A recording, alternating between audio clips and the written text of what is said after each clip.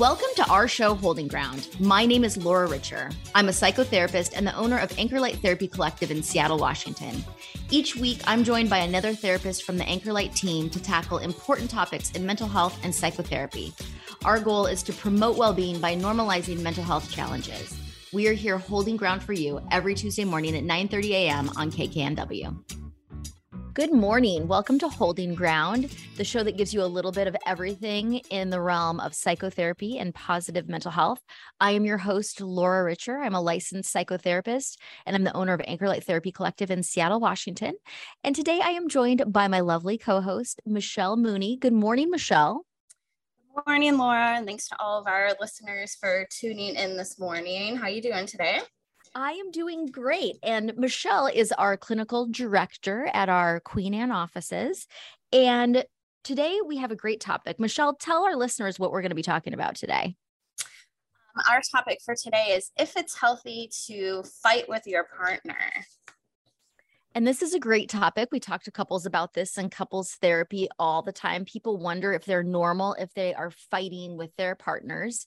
And what do you think about that, Michelle? Is it normal to have conflict in a relationship? It really comes down to how you do it. So couples, all couples are going to disagree. And typically unhealthy couples tend to be the ones who really fight, but we're always going to disagree. In fact, there's a stat from the Gottmans that about 69% of all disagreements between couples are unresolvable. Mm-hmm. So there's just things that you're always going to differ on, whether that's how you use social media, right? One couple posts all the time, the other couple, other person never does. Yeah. Things even like leaving the cabinets open, to what temperature do we keep the thermostat at, things like that. So we're always going to have disagreements, but it's how we communicate when we're doing that. Exactly. So, the question, is it normal to fight? I guess it depends on how you define fighting. If you're screaming and throwing things at each other, that's definitely occurs. However, it isn't healthy or effective communication. But like you said, everybody's going to have disagreements. You have two people, two different opinions, two different way of thinking, and we're not always going to be able to be on the same page. In fact, like you said, according to the Gottmans, more times than not, we're not going to be on the same page. But there are healthy ways to talk about that. So what does it look like to have healthy conflict in a relationship? I think the main thing it comes down to is respect and how much we respect our partner when we are actually disagreeing. So are you accepting your partner's point of view? It's not that you have to say, yes, I absolutely agree with that. That's how I think about it too. But are you willing to entertain the thought that they might have a different perspective? Because it really does always come down to that. When we are having conflict with one another, there's no facts, there's just perspective, right, Laura? So it's how each individual experiences the situation. That's their truth. And so we have to be able to communicate that to one another. This is actually how I saw it, but I could see that you saw it that way. Just these little semantic things where you're really acknowledging your partner and then working towards a solution together. So it's us versus the problem versus me, instead of me versus you. Yes. And that's a very important piece of the puzzle. When you can address the issue as a problem that the two of you are trying to come to some sort of maybe compromise on versus battling each other, it gets much, from that perspective, from that mindset, it's much easier to solve the problem. And then you also, another thing that can be really hard for people when they're feeling triggered and like conflict is starting to escalate up is you don't have to agree with your partner to de-escalate a conflict. There doesn't have to be, you could have a completely different perspective, like you said, but if you can really validate that you understand their perspective, that is a great way to have healthy conflict. Yeah, we don't see this in the same way, but I understand that you have a different point of view, you have a different life experience, you have different concerns than I do. And that right there, validating, it's really hard for couples to do, but it's so incredibly key because it really can help de-escalate the situation. Do you see that in couples therapy? Couples who validate each other have less conflict? Yes, I do. And those who, sit on my couch here in this room, or I see on the Zoom screen that do, they tend to really, for lack of a better term, you can tell that they like each other more. Mm-hmm. They have a stronger bond, even if they're in couples therapy. I always reflect to couples when they have really good ways of accepting influence and entertaining the thought that, their partner has a good point, and they validate that. I mean, it's so wonderful to see couples embrace that skill, because it really does bode well for the relationship overall. Yeah. And another thing I like to remind couples about is, when we're in the heat of conflict, we can assume things, and I'm sure we'll talk about that a little bit more. But as opposed to just deciding, hey, this is what my partner means, now I'm furious, be curious, right? Ask clarifying questions. This is how this sounded to me. Is that how you intended it? Versus, well, Laura said this and it must mean this, and now I'm going to act out as if that's true. So ask questions. Mm-hmm. And we start to hear the things that we're thinking. I had a couple I was working with one time that was getting us, they were having a conflict about family coming to visit. And the one of the partners had said, well, I just have some concerns about your mother staying here because of what happened, what transpired last time, or whatever the situation was. And the other person said, well, this is because you hate my mother. And then we said, okay, let's slow this down. What are you hearing her say? And she's like, well, she said she hates my mother. And the person was not trying to gaslight. They heard what they were expecting their partner to say. So it's very interesting. Sometimes we just even hear things that aren't actually said because we're filling in the narrative. We're feeling escalated. We feel maybe threatened, and we're not creating space to really listen to our partner's concerns or validate. We're going to that conclusion. Have you ever witnessed anything like that? Yes, absolutely. And I kind of what this comes down to is a little bit of confirmation bias in a way. So, for example, Laura, if you have been late 3 times to showing up for a date or whatever it might be over the course of our relationship, and I find that highly disrespectful behavior, to the point where I feel like, gosh, if Laura really loved me, she would never do this to me. Mm-hmm. So, and then the thing happens. And then we're always looking for evidence that thought is actually true. Well, they're going to be late and it's because they don't love me. So we reinforce those things. We kind of discard all of the times, right? Out of 500 times you were late 3 times. So what about the 497 other times? No. There was just these 3 times. So we can tend to discard anything that might be evidence that thought or narrative isn't actually true. Yes. And so that takes us into our next topic here. What does it look like when conflict becomes abusive or toxic or really damaging to the relationship? And of course, the Gottmans talk a lot about that, the 4 horsemen. What are the 4 horsemen that people want to watch out for in their communication? Mm-hmm. So we have stonewalling, we have criticism, we have contempt, and then we have defensiveness.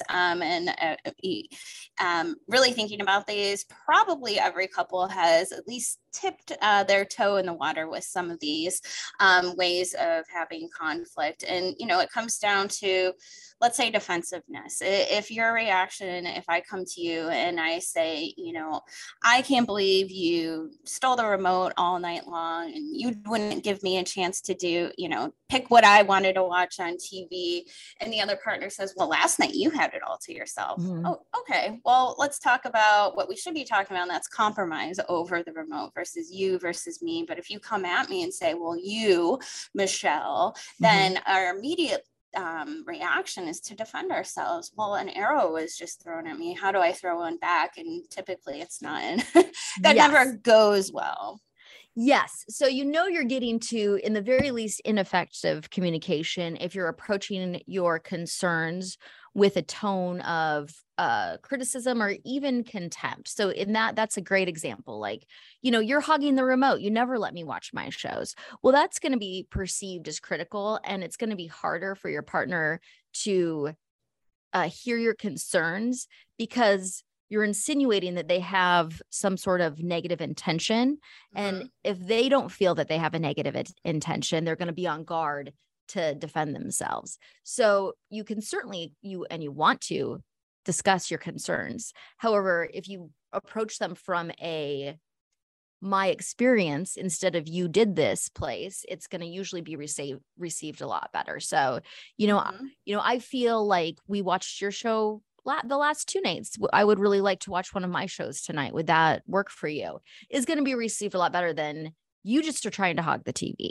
Right. Yeah. If I come home from work and I say, Laura, the kitchen is such a mess, you're a slob, right? That's criticism.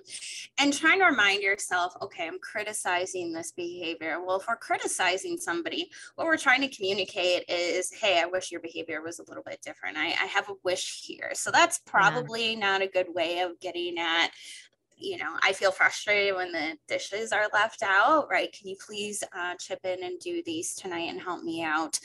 So that's what you really want. But for some reason, we just automatically can go to criticism and point out the negative versus asking for the positive. So keeping that in mind. Yeah. And then defensiveness, even if your partner has come to you with a critical comment, it makes it harder to respond.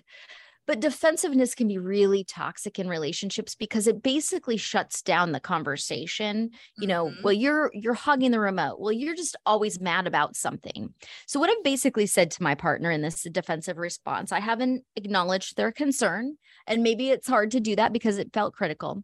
But also you're just shutting down the conversation. And what you're basically saying is, I am unwilling to discuss your needs. I am unwilling to hear what you're upset about. And in doing that, a lot of times people just kind of shut down. There comes in the stonewalling, the conversation isn't had. And over time, that feels very destructive because defensive responses are constantly telling your partner, I'm not going to meet your needs. I'm not going to hear what you have to say. Right. It's making excuses. Well, this is why I did this, or shifting blame over to your partner. Right. And the antidote to this is taking a little bit responsibility for your own behavior. So even if, right, maybe one partner might be, we're never right or wrong, but if one partner might have, let's say, a stronger point in a particular instance, that doesn't mean the other one doesn't, right? So if I could be defensive, maybe the responsibility piece I take in there is, what, you're right, I shouldn't have at least raised my voice then, right, when you were trying to communicate. So there's some element of probably how you helped derail the conflict as well. Yes. Yeah. And, no one is perfect. People are going to have strong emotions and they're going to react to those emotions at times. And so we don't want to police each other, but we like to think about, one of my couples said to me one time, they're like, well, I guess just when there's an argument, somebody just has to suck it up and just figure out, how to de-escalate the situation. And actually I was like, yes, that is true. If you notice that your partner is becoming dysregulated and upset and you have the wherewithal to see that and the skills to de-escalate it, it's great to say, you know what? I see what I said just upset you. I maybe I was a little harsh in the way I said that. Like, let's bring this conversation back to a place where we can discuss things. Being able to own your part, being able to recognize what is happening, maybe when your partner can't, it's not, like you said, it's not you against your partner, it's you against the problem. And so that's just you recognizing, oh, the problem is taking over. Let me get me and my partner back on the same page here.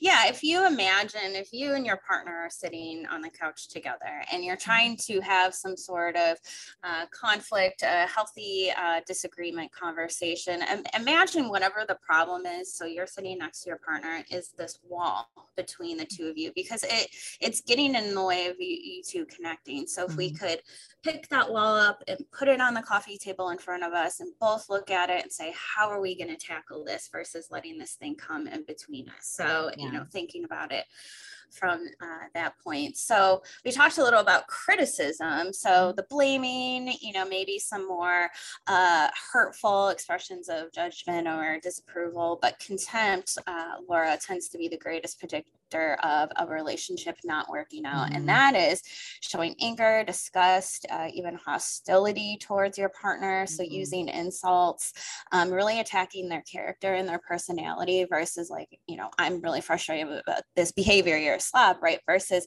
really attacking the character, acting superior, mocking, sometimes even sarcastic tone, eye rolling.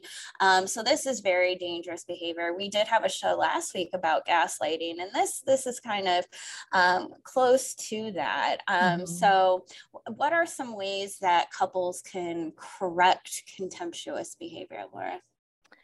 I think just being mindful of doing anything that places you in a position where you're taking the stance of having superiority over your partner and you're trying to use shame to correct their behavior. So if you're rolling your eyes, if you're doing an exasperated sigh, if you're even being, overly sarcastic or mocking, using a mocking tone, what you're essentially saying is I have like a hostile disregard for you because you're ridiculous. So that can be very painful for someone who maybe what they're doing is trying to get your attention in some sort of way. You can certainly talk about your experience again instead of rolling your eyes saying, hey, I'm getting really frustrated right now, or letting out an exasperated sigh.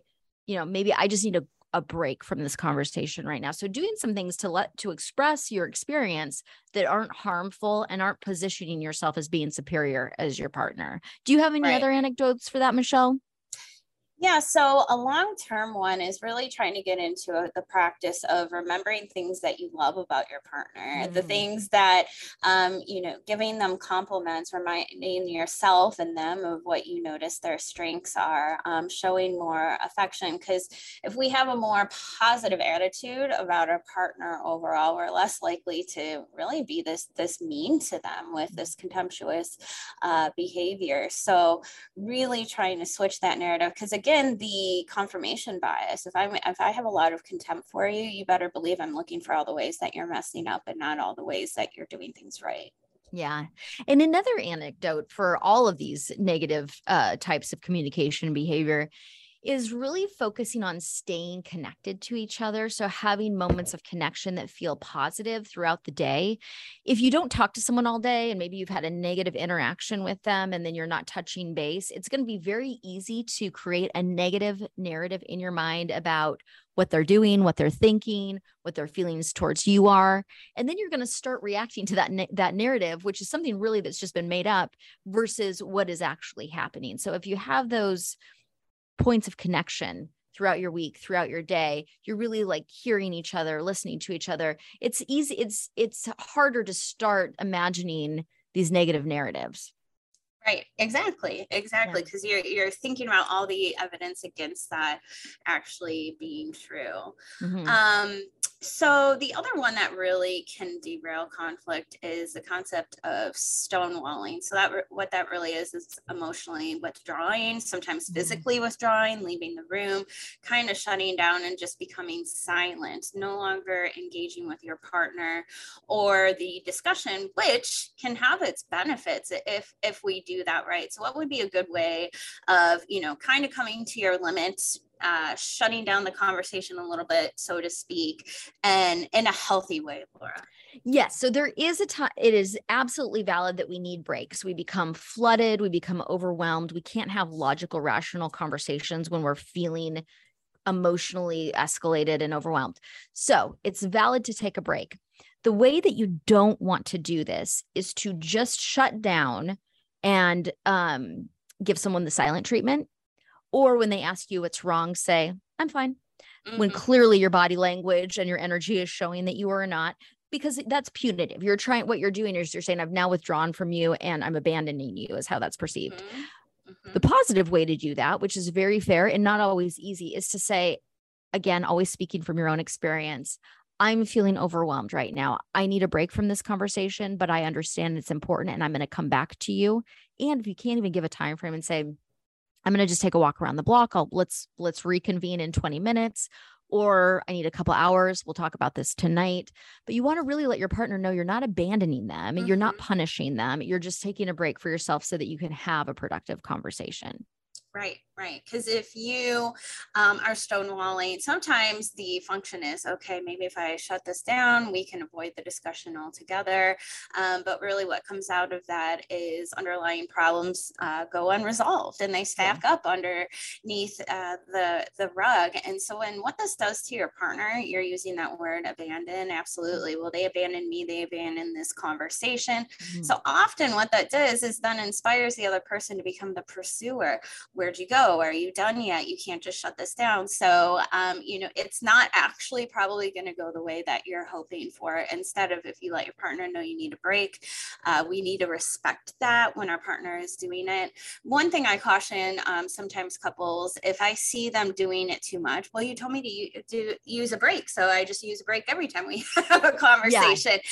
I've seen that before. I'm like, okay, cool, you're practicing that. And maybe, we need to move away from the extreme side of that, because otherwise you're just using that as a weapon. And hey, the couples therapist told us to do this. So yes. Yeah. And we don't want it to be punitive or to be a weapon. And again, that's why, and I always tell my couples too, if you call a break, do not make your partner pursue you to continue the conversation. If you call a break, it is your job, once you've calmed yourself, to go back to the conversation. You can't wait for them to pick it back up again, because what happens in that process, when somebody starts pursuing someone, they feel anxious. They don't feel heard. They don't feel like their needs are going to be met or their problem is going to be resolved. So they might get a little more critical in their pursuit because they're trying to get their partner's attention. And in doing that, it further damages and makes the situation more toxic and is not effective in any sort of way. So you don't want to be punitive, and you don't want to shut down all conversations.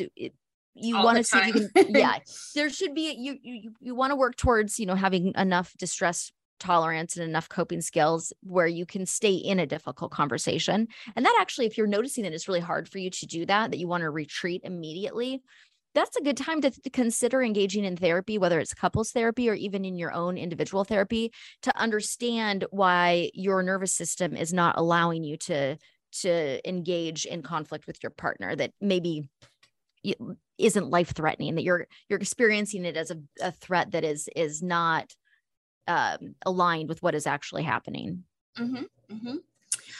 Laura, I'm curious for you, how often do you see this dynamic? So again, if we're using the example of running late. So if I run late today, it's because, there was traffic. My boss asked me to work overtime. The kids were, the soccer game ran over. There's always a reason, right? There is there's evidence, I guess, for lack of a better word, or an excuse, right? My reason for lateness is excusable, but when you do it, it's about your personality, right? You're doing this to hurt me. It hurts me. So how often do you see that come up? It's okay when I do it, but when you do it, right? This is your character. This is your personality. Well, what I see that happen, and what I see happening in those things, is the person is feeling very hurt by something that might not even be related to what is happening. And so they might be responding to a childhood trauma. They might be responding to maybe something that happened earlier in the relationship. And they're having an irrational and illogical response to what is happening, because what's coming up for them is actually not the thing that pushes the button. So you showing up late pushes the button of when my parents didn't pick me up from school and I was left by myself there. So there could be different things going on. Right. So if we really get into what's really abusive and toxic. So obviously the things we've talked about, especially the contempt, is not good. Often there is ill intent in that behavior, but overall, toxic, abusive conflict is very damaging, and it's essentially pouring poison onto your relationship. And these are more extreme things like physical, emotional abuse, throwing things, lots of insults, mocking, ridiculing, competing, right, for perspectives. This is for me to win, but in a very extreme way. Again, we talked about gaslighting last week, and really dominant personality traits like stubbornness and competitiveness, again, where, you're just really flexing that muscle to really harm your partner. So you feel like the sense of winning the disagreement. And fighting to win is so destructive, because you're not winning anything. You're damaging your relationship. And maybe you really most likely have not changed your partner's mind or perspective. You've just shut them down. And so they actually don't even agree with you. And there's just damage being done to the relationship. So there is no winning. There's only meeting in the middle, each person feeling validated, seeing the problem as being addressed, not taking each other down. So I just remind couples of that. When you win an argument, when you know, whatever that means to you, you probably haven't won anything. In fact, you've created more conflict that's going to need to be addressed in the future. Yeah. Yeah. Every time you win, quote unquote, you're losing, the relationship is losing, and having to think of it in that way. And if we take responsibility, if we apologize, a lot of times people have this thought of, well, if I do that, if I apologize to my partner, then I lost, versus no, what you're doing is you're showing that you value the relationship overall. You know what, you're right. I am sorry. You know, I can realize why that may have hurt your feelings. I shouldn't have raised my voice, versus again, that digging your heels in behavior and then almost becoming cruel doesn't do any favors for the relationship. No, absolutely not. So we've got a few tips here for having healthy conflict for people to take with them today as they go into interactions with their partners. And so first of all, we have validate each other's perspectives. So Michelle, what are some pro tips for being sure that you're validating your partner's perspective, even when you don't agree with them? What are some things people could do? Yeah. Validating again can look like, oh, okay, that's, I can see why you view it that way based on, you know, your experience of the situation. Or, you know, I don't quite understand. Can you help me understand more? And how can I show up for you and support you in this? Things like that, where you're leaning into what your partner is saying, can be so validating and so helpful. Yeah. And even if you don't agree at all, saying things like, I hear that was a really hard experience for you. I hear that my behavior made you feel bad, you know, and acknowledging that instead of saying, you shouldn't have felt bad, I didn't mean it, is so much more powerful. You're going to de-escalate the situation versus just pouring gasoline on the fire. Yeah, that famous, well, just calm down. It's not that bad. Well, if it is to me, guess what? It's real bad. And you just made it 10 times worse by telling me it wasn't. So that backfired on you. One thing too, is a lot of times couples come into couples therapy, I think, and hopefully to eliminate all fighting or conflict altogether. Again, a lot of times there's going to be a higher percentage of things that you can't move past, that aren't workable or solvable problems. So there's never have the expectation of we need to stop fighting altogether. Do we need to relearn some of these destructive ways of doing it? Yes, but you're always going to disagree. Well, not always, hopefully, right? But there's always going to be disagreements throughout the course of your relationship. And always that's okay. Always going to be conflict. We just don't want like escalated, toxic, ineffective type conflict that is damaging to the relationship. So the next thing that you might want to consider if you're trying to avoid toxic conflict in your relationship is to practice active listening. You know, like the conversation that I talked about earlier, where the person actually heard their partner say, you hate my mother, even though that's what they didn't say, was not practicing active listening. They already had drawn a conclusion and they were just waiting for their partner to be done speaking without listening to any of it so that they could respond. And they were feeling escalated in that situation. So really slow down. Try to really hear what your partner is saying. Ask for clarification to make sure that you understand. This is not easy, and this is something we practice a lot in therapy, but what is the benefit of doing this, Michelle? Okay. Yes, exactly. So they are feeling understood. They feel like their partner is not just reacting to them. And the understood piece is so huge, because so many times that's one of the goals of people coming in. I just want I just want my partner to understand me. They don't understand me. So you feel valued and you feel a lot more love. So it's that listening to understand and not just respond, right? Well, you said this. Okay, now I have my defensive arrow out and I'm going to get you. Yeah. Yeah. And it's all really basic. We all want the same things from our partners. We want to feel seen. We want to feel heard. We want to know that you care about my feelings and my experience and that you're going to be there for me when I need you. So anything that takes away from that are behaviors that you want to avoid. So Michelle, we are already out of time for today. Yes. Thank you so much for listening and tuning in. And we will be back next week with more on Holding Ground. Have a great week. Thanks for tuning in to Holding Ground. You can hear us here every Tuesday morning at 9:30 a.m. on KKNW. I'm Laura Richer at Anchor Light Therapy Collective. Find us online at anchorlighttherapy.com. And we'll see you next week.